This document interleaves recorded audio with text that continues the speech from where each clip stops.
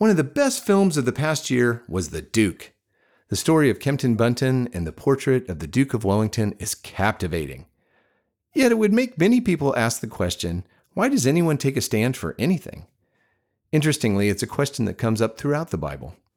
There are multiple examples, but one story that's my favorite would have to be Shadrach, Meshach, and Abednego, who had to determine whether they would kneel before a newly unveiled statue of a king.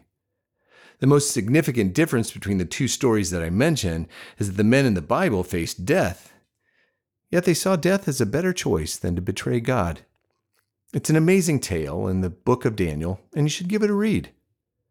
My friends, when you take a stand, one thing worth considering is who is with you.